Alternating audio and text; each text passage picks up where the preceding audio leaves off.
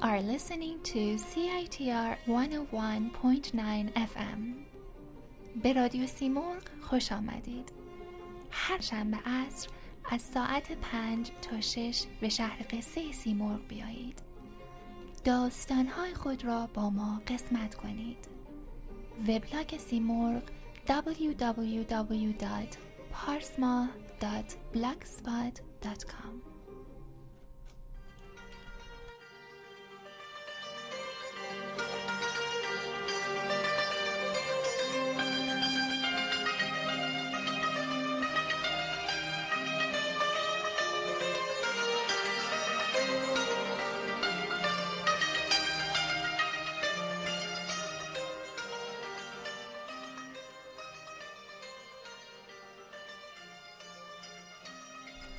You are listening to CITR 101.9 FM. Welcome to Seymour program devoted to Persian-speaking children. This is a journey of ecological sustainability through cultural and social literacy. Seymour lands in as your mythological guest at CITR 101.9 FM.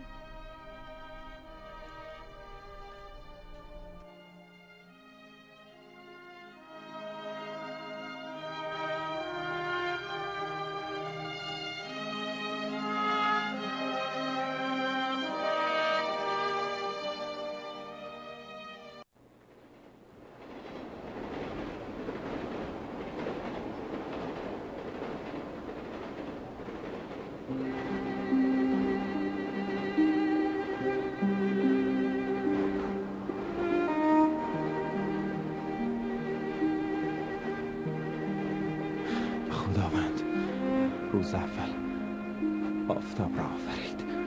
روز دوم دریا. روز سوم صدا را. روز چهارم رنگ‌ها را. روز پنجم حیوانات. روز ششم انسان را. و روز هفتم خداوند اندیشید دیگر چه چیزی را نیافریده است، پس تو را برای من آفرید.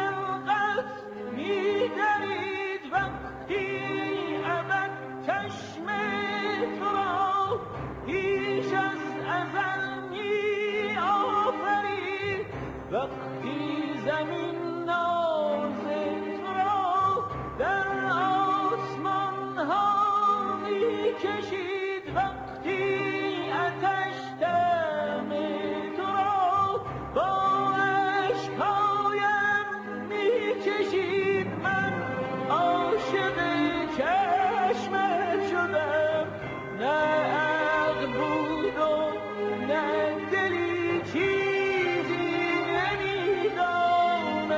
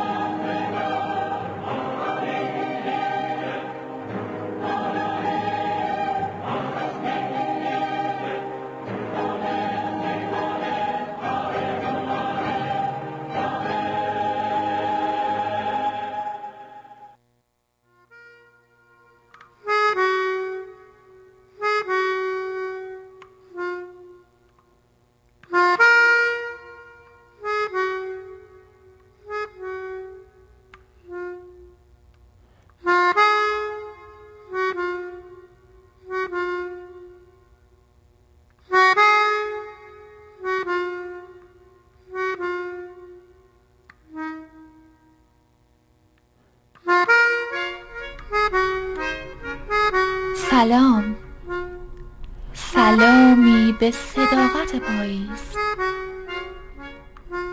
به دلاشوبی ابر در هنگامه تولد باران، به ماندگاری باران بر راه راستین پروردگار.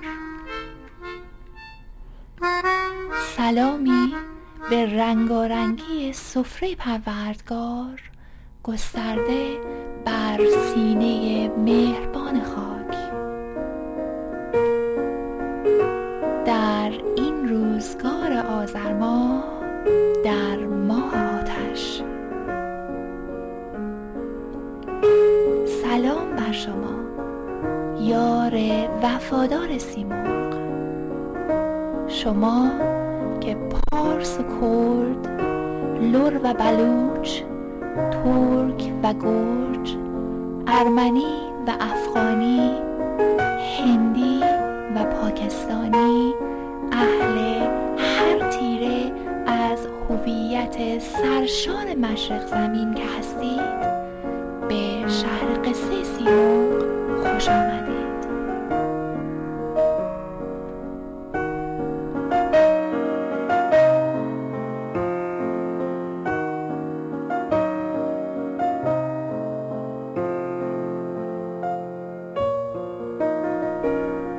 سیمرغ هفته گذشته میزبانیش را به میهمانان از راه رسیده صدای موج 101.9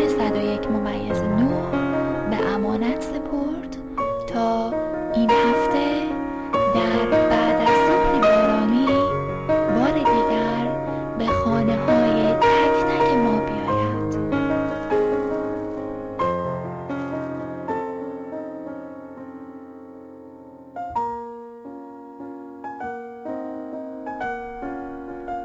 در شهر قصه امشب در آغاز آذر ماه در تقویم خورشیدی، علیرضا قربانی با مدار 0 درجه، اروین، حسن و خانم هنا، مجید و بیبی هوشنگ مرادی کرمانی و مختار همگی همراه ما هستند. میهمان مامان در سوگواری خموش با صدای علیرضا قربانی. با ما همراه باشید.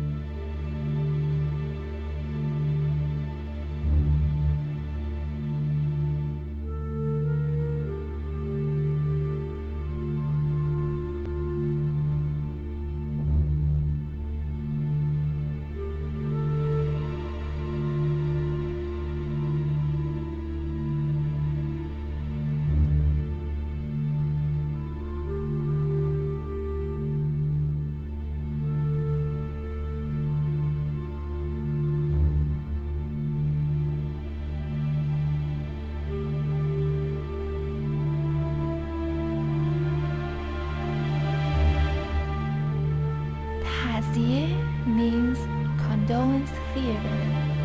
Tazieh and Naqali are traditional Persian theatrical genres in which the drama is conveyed wholly or predominantly film music and singing. Tazieh dates before the Islamic era, and the tragedy of Siyavush in Shahnameh and داستان تاریخی کربلای امام حسین are among them. In Persian tradition, Tazieh and Pardekhani, inspired by historical and religious events, symbolize epic spirit and resistance. The common theme is the heroic tales of love and sacrifice, and of resistance for the Creator.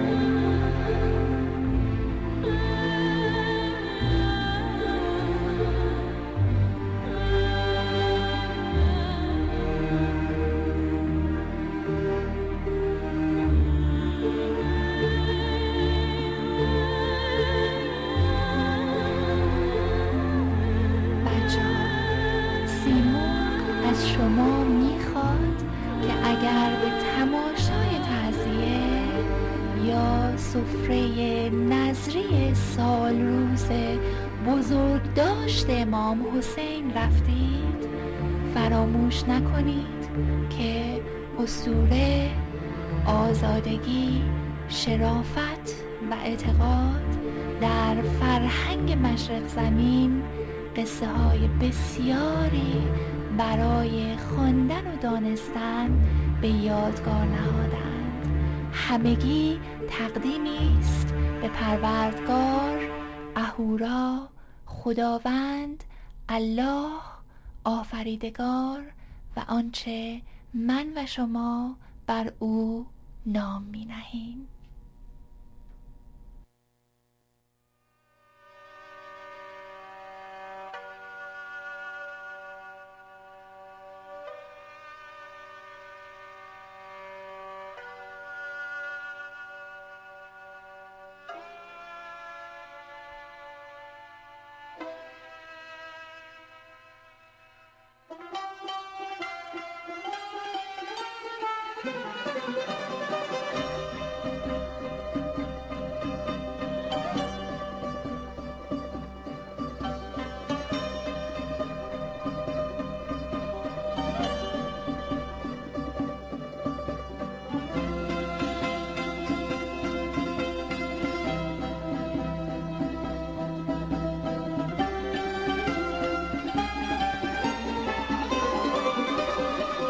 سوگواران تو امروز خموشند همه، که دهانهای وقاحت به خروشند همه.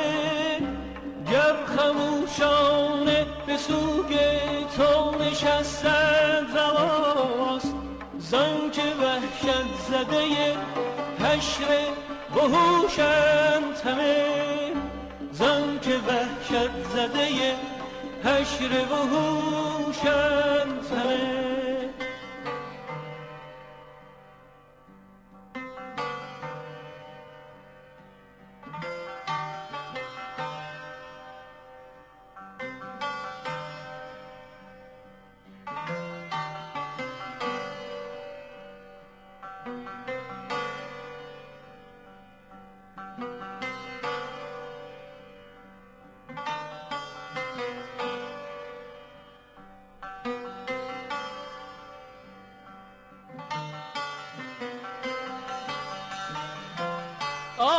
از این قوم ریایی که در این شهر درود، از این قوم ریایی که در این شهر درود، روزها شهنه و شب باده فروشند همه. باغ را این تب روحی به کجا برد که باز قمریان از همه سو خانه به دوشند همه، خانه به دوشند همه.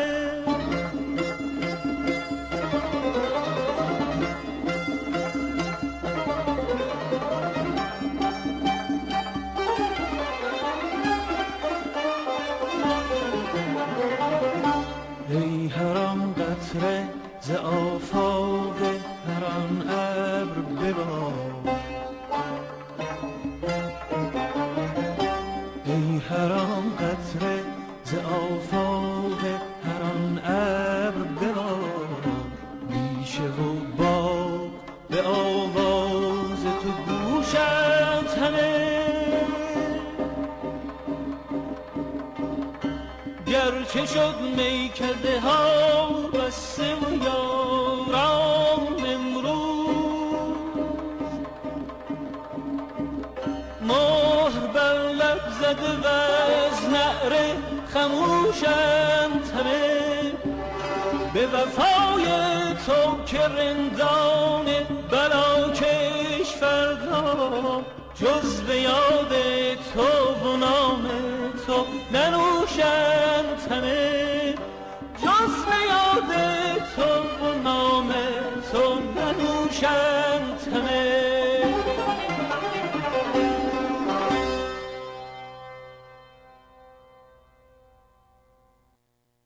مجیدی و زرنگی و دست و نلکنی خوشحالان که با خود بسته ایستد عهد و پیمان. اون وقت بعد از امتحان فکر میکنید نمره خوب گرفتید، فکر میکنید، غافل از این که حسابتون اشتباه بوده. وقت میافتید به چرت و پرت، معلم با ما بد بوده، سوالا سخت بوده، سوالا خارج از دروس بوده. ولی اینا بدونید مقصر خودتون هستید همیشه. یه مش غلط غلط و ورقه امتحانتون مینویسید و وقت فکر میکنید درست نوشتیم. مثلا این دانش آموز ایشون اعتراض داره که چرا نمره ریاضی گرفته 5، در صورتی که همیشه نمره خوب میگرفته. حالا برای اینکه من بدون ثابت کنم که معلم با دانش آموز دشمن نیست، مجید تو بیا بالا، بده من دفتر دم ارچلا. حالا من نمره ریاضی این دانش آموز به ترتیب براتون میخونم، گوش کنید. 1 0 2 5 4 یه شاهکار 2 مرتبه توجه کنید. 4 5 1 0 یه شاهکار دیگه. خب میخوام ببینم شما خیلی از این شاگرد جای پیدا میکنید؟ این دانش آموزی کودن آورده نمره ریاضیشا 14. پس میبینین که سوالا ساده بوده، سختم نبوده. معلمم بهش ارفاق نکرده به هیچ وجه. آقا اجازه؟ بله. ما فکر کنیم شما میخوایم ما رو تشویق کنیم. 14 هم تشویق داره؟ برو بشینیم. شما مگه اعتراض نداریم؟ بفرمایید سریعا. بفرمایید. ما بخاطر اینکه شما می‌خواستیم ما رو تشویق کنی شعر گفتیم آقا. مگه اینجا انجمن ادبی هست که شعر گفتی؟ برو آقا، برو سریع. آقا اقلا بزن شعرمون رو بخونیم تا دلمون خنک شه آقا. یالا برو ببینم چونه میزنه. ببخشید آقای ناظم، البته این دانش آموز زحمتی خودش کشیده است. منظور آقای ناظم این است که با اینکه استعدادی فراگیری درسی ریاضیشون نسبت به بقیه درس کمتر است، بازم تلاش کرده زحمت کشیده 14 گرفته. در نتیجه ایشون زحمت خودش کشیده تو این درس. آقا اجازه پس حالا میتونیم شعر رو بخونیم؟ بله شعرتون هم بخونین، اما سریع که وقتی سایر کلاس‌ها رو نگیرین. خیلی زود بخونین.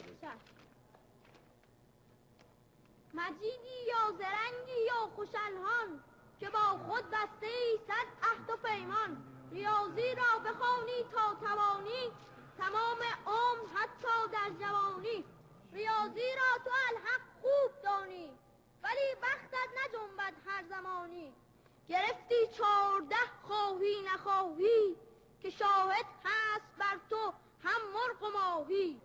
کنون ای دانش آموزان لاغر بگیرید پند از این کوچک برادر، ز درس و مسئله غافل نباشید به چشم خود آبی بپاشید، که تا در امتحان و پای تخته نگویید زیر لب ای وای چه سخته. تمام.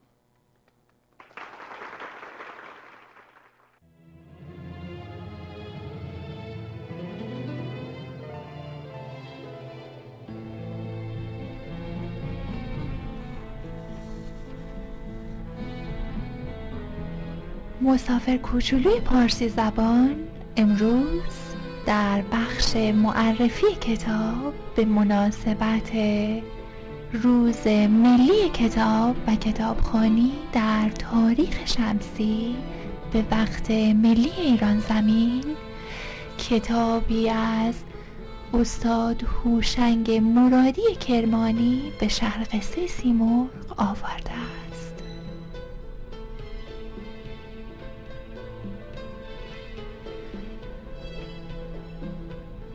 هوشنگ مرادی کرمانی زاده 16 شهریور ماه 1323 به وقت تقویم خورشیدی در روستای سیرج از توابع بخش شهداد کرمان نویسنده نامی معاصر در عرصه نگارش برای کودک و نوجوان پارسی زبان است. نخستین اثر هوشنگ مرادی کرمانی کوچه ما خوشبخت ها با نگارشی طنزآلود برای خوانندگان بود. قصه های مجید داستان انعکاس حقیقی زندگی وی است که همراه با بیبی مادر بزرگ مهربانش زندگی می کرد. داستان بچه های قالیبافخانه چاپ 1359 تقویم خورشیدی جایزه شورای کتاب کودک و جایزه جهانی هانس کریستیان اندرسون را برای نویسنده کودکان پارسی زبان برمغان آورد. داستان مهمان مامان قصه دیگری از هوشنگ مرادی کرمانی است که در سال 1375 در قالب فیلم تصویری تجلی یافت. قصه مامان فت و مهمانهای از راه رسیده‌اش در خانه قدیمی در جنوب شهر تهران.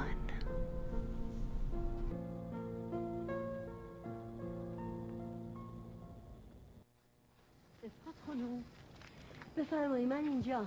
چرا نشستی؟ اعصاب گرفتی. یه لگن چیزی بیار، من این برنجو بشورم. برنج شلاست، پسرم از شمال آورده. چرا این همه زیاد؟ خودم داشتم ولی خب خیلی کم بود. دست شما درد نکنه، انشالله که جبران میکنه. حالا وقتی این حرفا نیست، چرا خورافزی هم بیار، همینجا درست میکنیم. اون وقت دودن را نندازیم لفت. رفت خانم بیا، شانس آوردیم. یه خورده گوشت و لپه داشتم، میخواستم فردا قیمه درست کنم. فیلش کن، فردا یه کار دیگه میکنم. میگم قیمه خوبه دیگه، دوست دارن نه؟ خوبه. نمیدونم زحمتم کشیدی یا ولی آخه یه ذره گوشت تو کدام یکیشون میرسه. دلم میخواست یه سفره براشون پهن کنم از اینجا تا اونجا. یه دفعه اول آمدم خونه ما، ولی حالا با این سفره خالی خورشت بدون گوشت ریزش میکنیم، محروم میشی. آره یه خودم سویا آتیش میکنیم. چرا معلوم میشه؟ از خجالت میمیرم. ای کاش این مرغی جوجه یه چیزی میذاشتم وسط سفره رونقی میگه. نشون اون نشون یادته، گل سرخی روی موهات نشوندم، گفتی من میگردم. مشمریم به فتخانون مهمون داره، برای شام موندن. پیش مهموناش هم رو درواسی داره. یکی از این مرغاتو میخواد، پولشو میده، نخواستی عین همونو واسط میخره. مشمریم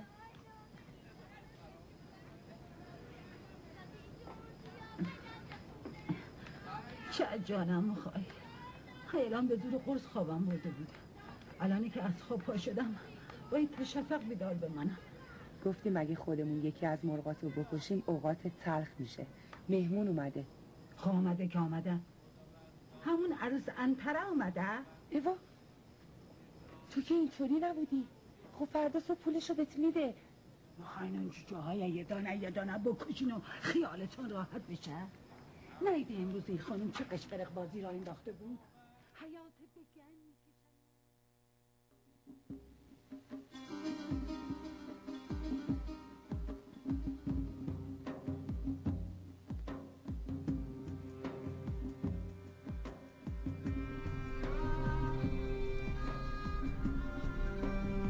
راستی بچه ها، کدوم یک از داستان‌های هوشنگ مرادی کرمانی رو خوندید؟ خمره، آبنبار، معصومه، من غزال ترسیده‌ای هستم، یا نخل، چکمه، داستان آن خمره، مشت بر پوست، تنور، پلو خورش، مربای شیرین، مجموعه داستان‌های لبخند انار، مثل ماه شب 14، نه تر و نه خشک، نازبالش، کبوتر توی کوره، هوشنگ دوم، یا کتاب خاطرات شما که غریبه نیستید.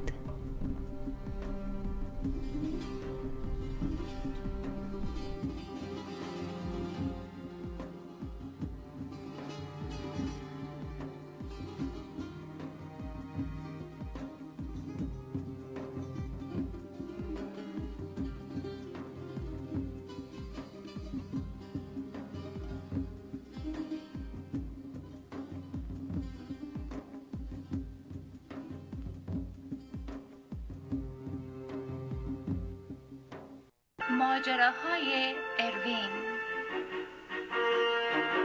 این داستان جزیره اسرارآمیز خاک.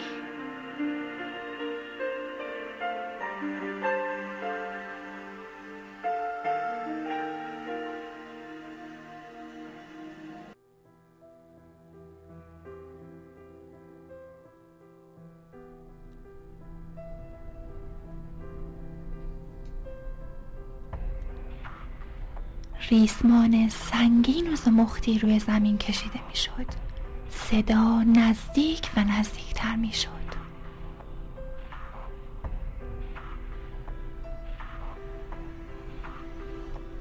اروین و بهرام در حالی که از دیوارهای گودال اصلی آویخته بودند، سرشان را به آرامی پایین درون راهروی تاریک بردند و آنجا مار بوای غول پیکری از سیاهی دوردست به سویشان می‌خزید.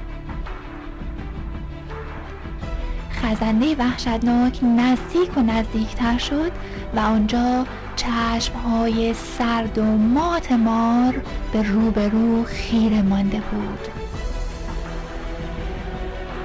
اروین و بهرام سرشان را به درون گودال دزدیدند.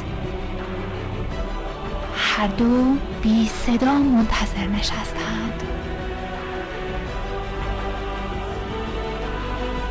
و در دل از پروردگار می‌خواستند که کائنات ما را به سوی دیگر رهسپار کند.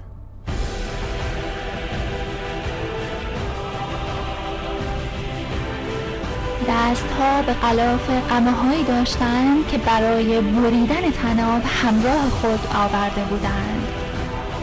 آنها بی صدا منتظر نشستند.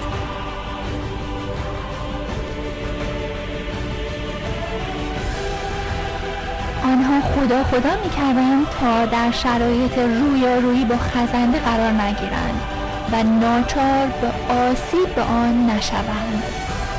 اروین در اعماق ذهن خود به هزاره‌های پیشین در ژرفای تاریخ به صحنه رویارویی رستم و مار غول پیکر اژدها نهاد می‌اندیشید.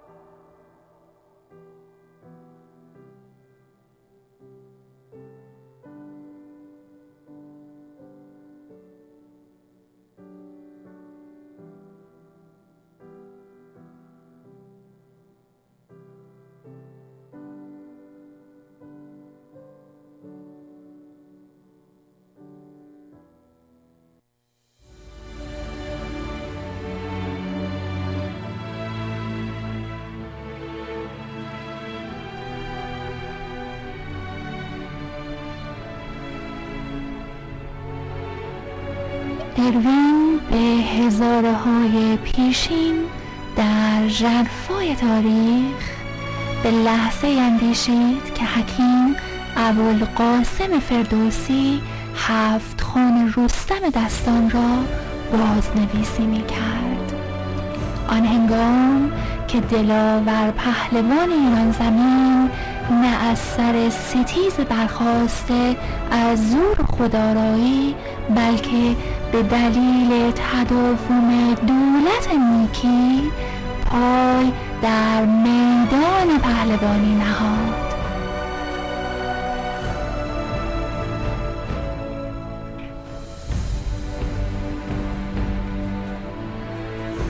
آن روزگار نشسته بر خاک سرزمین توس که در نوشتارهای کهن به نام سوسیا در زبان لاتین مشهور بود، سرزمین اساطیری در سرزمین فلات ایران بود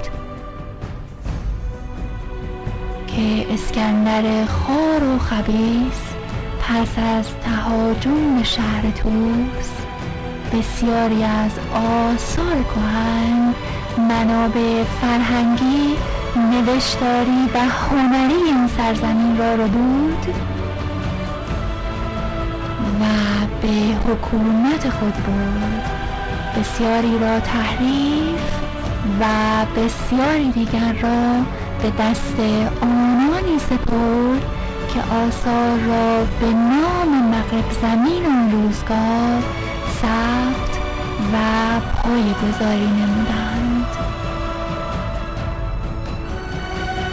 دانشمند ایرانی جابر بن حیان، بنیانگذار علم جبر و فیلسوفای شهره جهان غزالی و نصیرالدین طوسی ریشه در سرزمین کهن و مقدس سرزمین طوس دارند.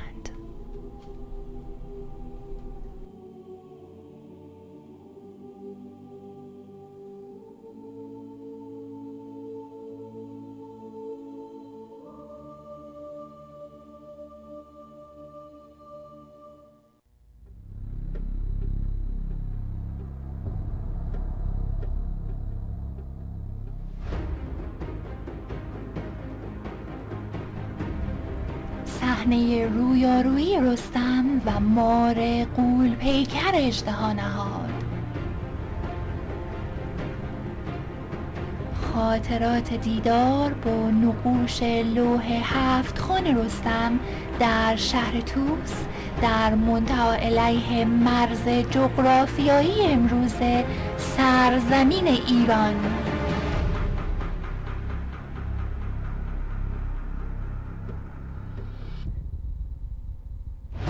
جایی در نزدیکی شهر مشهد در دل سرزمین خراسان، در آرامگاه شهره مشاهیر گیتی، حکیم ابوالقاسم فردوسی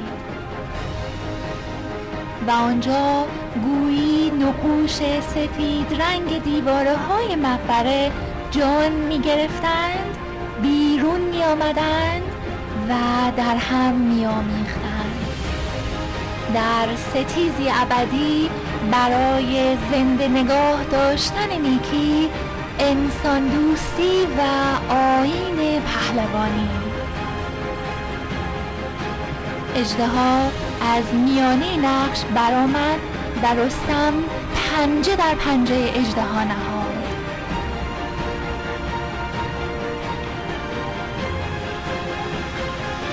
در همین هنگام تصاویر خیال اروین از هم پاشید و قطره قطرهشان در تاریکی گودال محو شد.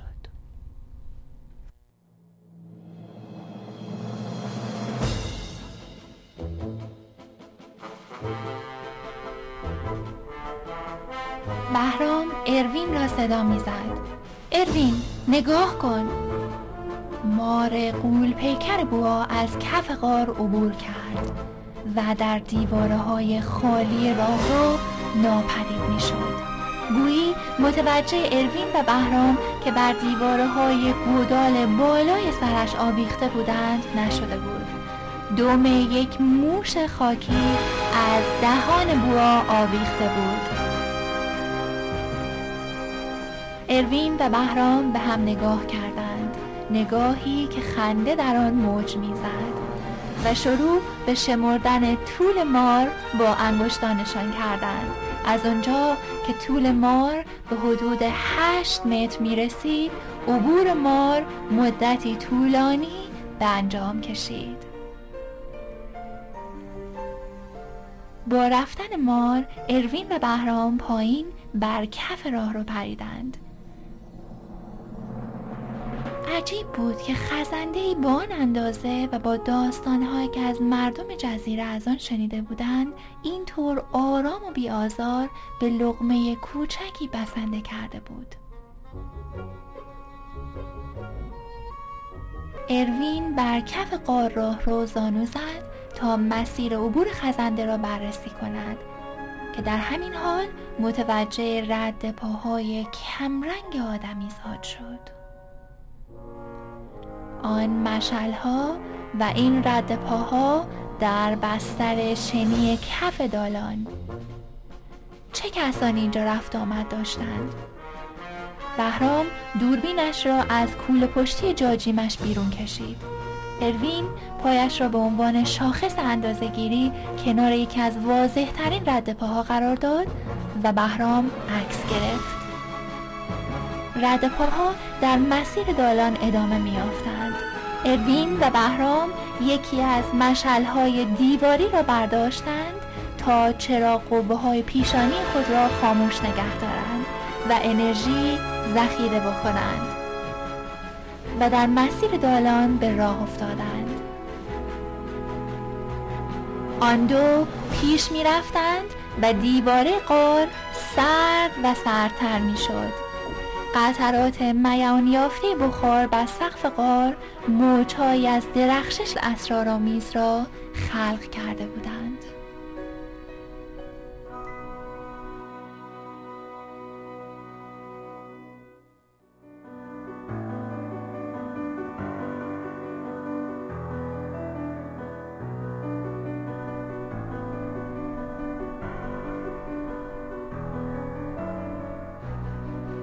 صدای قدم‌هایشان در غار می‌پیچید و بازگشت صدا بر اثر برخورد با دیواره‌های دریچه‌وار غار وهم برانگیز بود و هیجان اروین و بهرام را دو چندان افزون می‌کرد.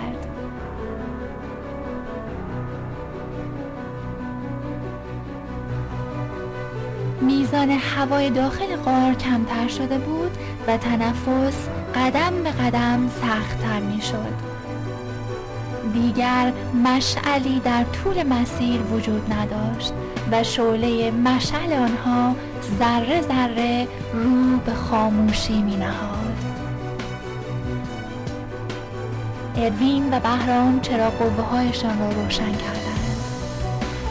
بهرام عقربه عمق سنج خود را درآورد. پیشانیش را با پارچه معروف شوشتریش خوش کرد و گفت عمق 5 متری از سطح آب. با این حساب از جایی که آن دو وارد گودال شده بودند بر سطح خاک در ارتفاع 20 متری از سطح آب خلیج فارس تا بدینجا 25 متر پایین آمده بودند. پس دالان در حقیقت با زاویه‌ای بسته در سراشیبی به سمت عمق خاک پیش می رفت. قطب نمای اروین جهت شمال غربی را نشان می داد.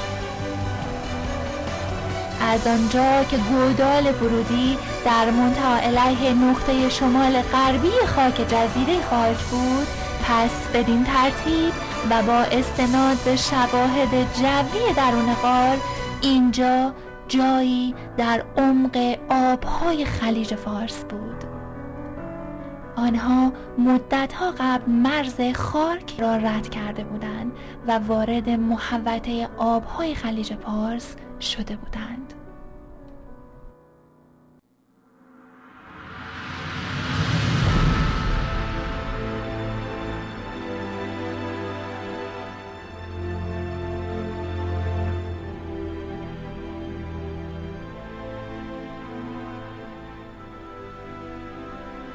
اروین و بهرام در دالانی زیرزمینی در کف و قعر آبهای خلیج فارس بودند.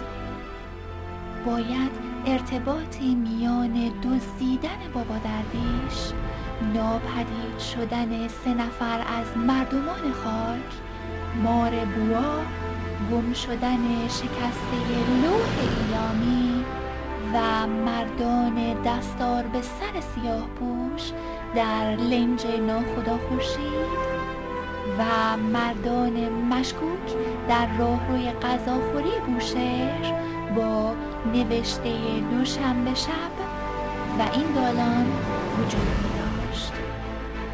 اروین و بهرام می دانستند که بر نقشه سطحی زمین جزیره خارکو در 5 کیلومتری شمال غربی خاک سر از آبهای خلیج فارس برآورده است.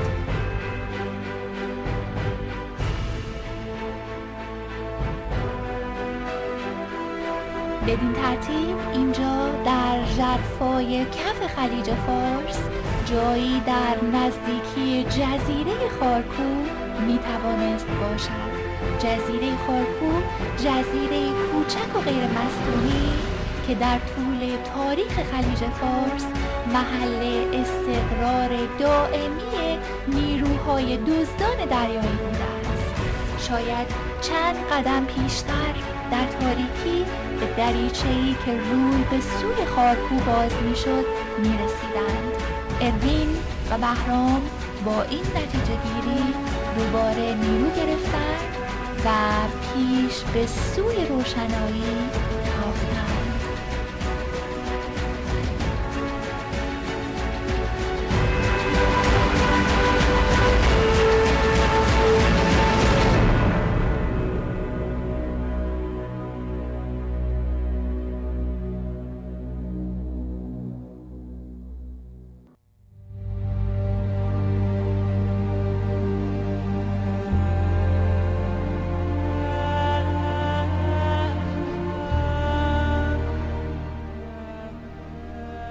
اما لحظاتی بعد راهرو به انتها رسید، به بنبست. رد پاها بدینجا ختم می شدند. آیا اینجا آخر قصه این سررشته مبهم در جستجوی آنها بود؟ آیا تمام این دالان حفر شده متعلق به خزنده غول‌پیکر بود؟ آیا رد پاها متعلق به مردان محلی ناپدید شده در جزیره تنها به بنبست ختم می شدند؟ آیا مار بوا طعمه‌اش را در دالان نگاه داشته بود و سرانجام همگی را بلعیده بود؟ آیا اینجا پایان قصه کلید گم شده لوح ایلامی بود؟ اروین پشت به دیواره انتهایی و بهرام به 5 کیلومتر مسیر بازگشت می‌اندیشید و در افکارش غوطه‌ور بود که ناگهان صدای فریاد بهرام را شنید. خدای من! اروین برگشت و آنجا بهرام در حالی که زانویش را در بغل گرفته بود و چانه‌اش زخمی شده بود روی زمین افتاده بود. اما نه، روی زمین نه، روی دیواره انتهایی دالان. دیواره مثل تخت سنگی بزرگ به عقب فرو افتاده بود و پشت آن راهرو ادامه می‌یافت. دیواره در حقیقت دریچه متحرک روی به ادامه مسیر بود. بهرام که برای نزدیکتر عکس گرفتن از سنگ‌های درخشان دیواره به آن تکیه کرده بود، به صورت اتفاقی و با تکانی تصادفی باعث باز شدن درب مخفی شده بود. اروین دستش را به سوی بهرام دراز کرد و بهرام دست او را با خنده گرفت. اروین یار وفادارش را از روی زمین بلند کرد.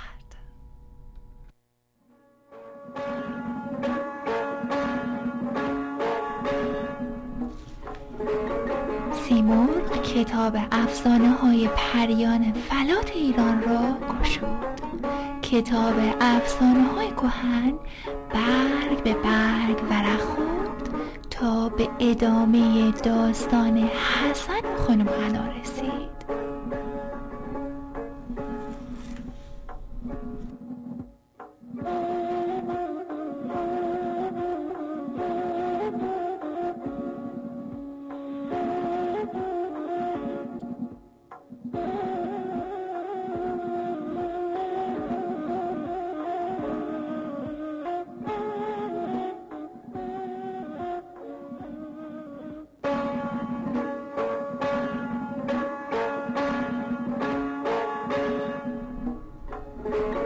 قصه حسن و خانم حنا بدونجا رسید که حسن چنگ سحرآمیز رو در کاخ غول بالای ابرها، اونجا که ساقه لوبیا به سقف آسمون وصل میشد پیدا کرد.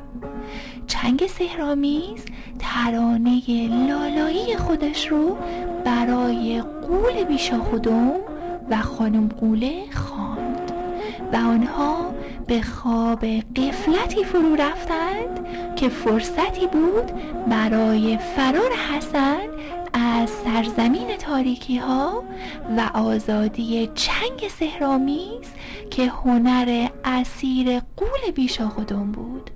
و حالا بقیه ماجرا.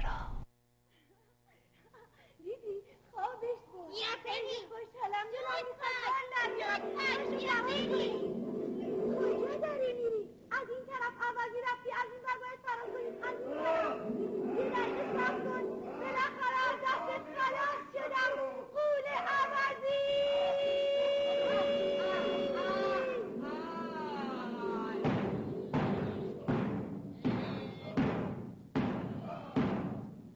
فهمیدم کی هستی، هر جا بری میام دنبالتون، میگیرمتون، تک تکتون رو میخورم، تیکه تیکتون میکنم.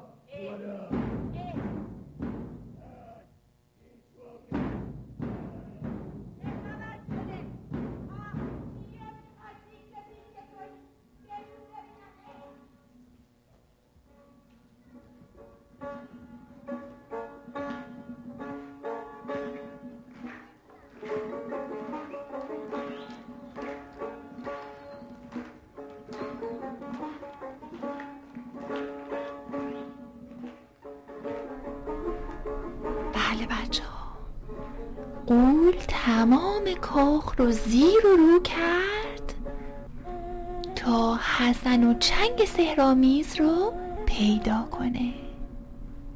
حسن ساقه لوبیا رو گرفته بود و داشت از توی ابرها به طرف زمین پایین می اومد.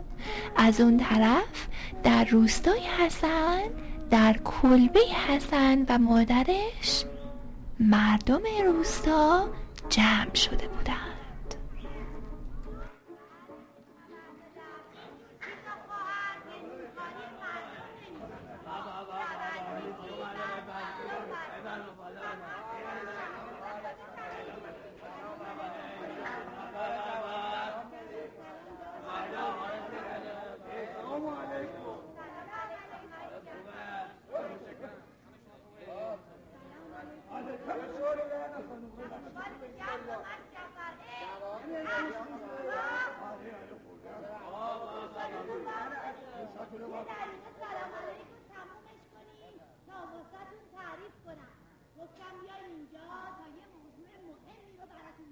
میخواستم بگم با همین چشمای خودم دیدم حسن از بالای درخت لوبیا اومد پایین و مرغ تفسلا رو آورد و گذاشت توی دامن مادرش. نه بابا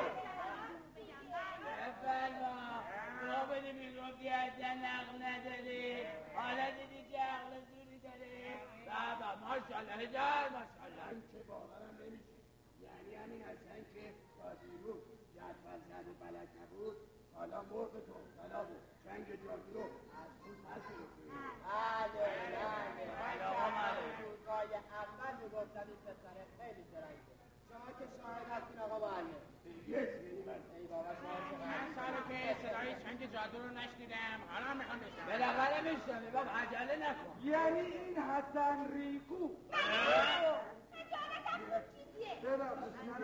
ببخش یعنی این حسن آقای گل رفته با مرغ تومتلا و چنگ جادو رو از خونه پس گرفته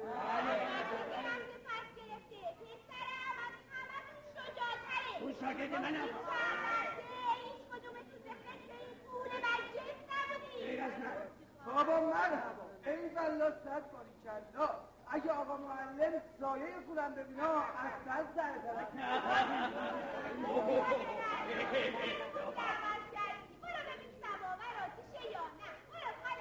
آره بابا یه چایی رو بخوریم برای همه تون چایی میاد حالا راستی چنگ جادو رو با خودش میاره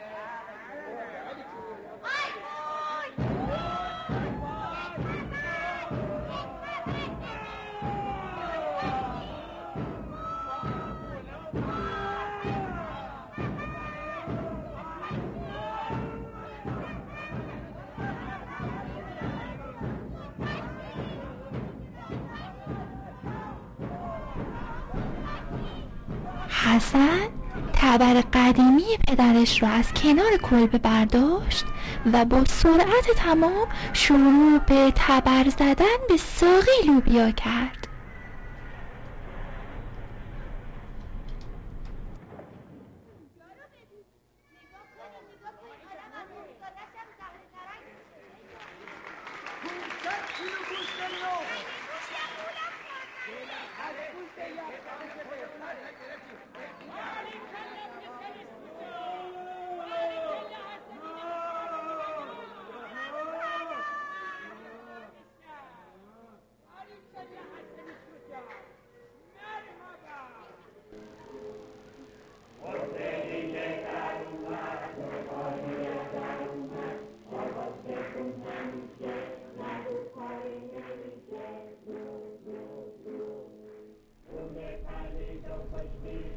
بله بچه ها، با دلاوری که حسن از خودش نشون داد تمام مردم روستا از دست غول بیشاخودم که هر از گاهی آنچه را که ارزشمند بود در سرزمین اون مردم به غارت می برد و در سرزمین تاریک خودش از اونها استفاده می کرد برای همیشه راحت شدند و به خوبی و خوشی در روستای کوچک خودشون به زندگی آرام ادامه دادند. حسن و خانم هنا تا ابد دوستی و پیمان خودشون رو با سرزمینشون نگه داشتند و به آبادانی روستای کوچیک خودشون پرداختند.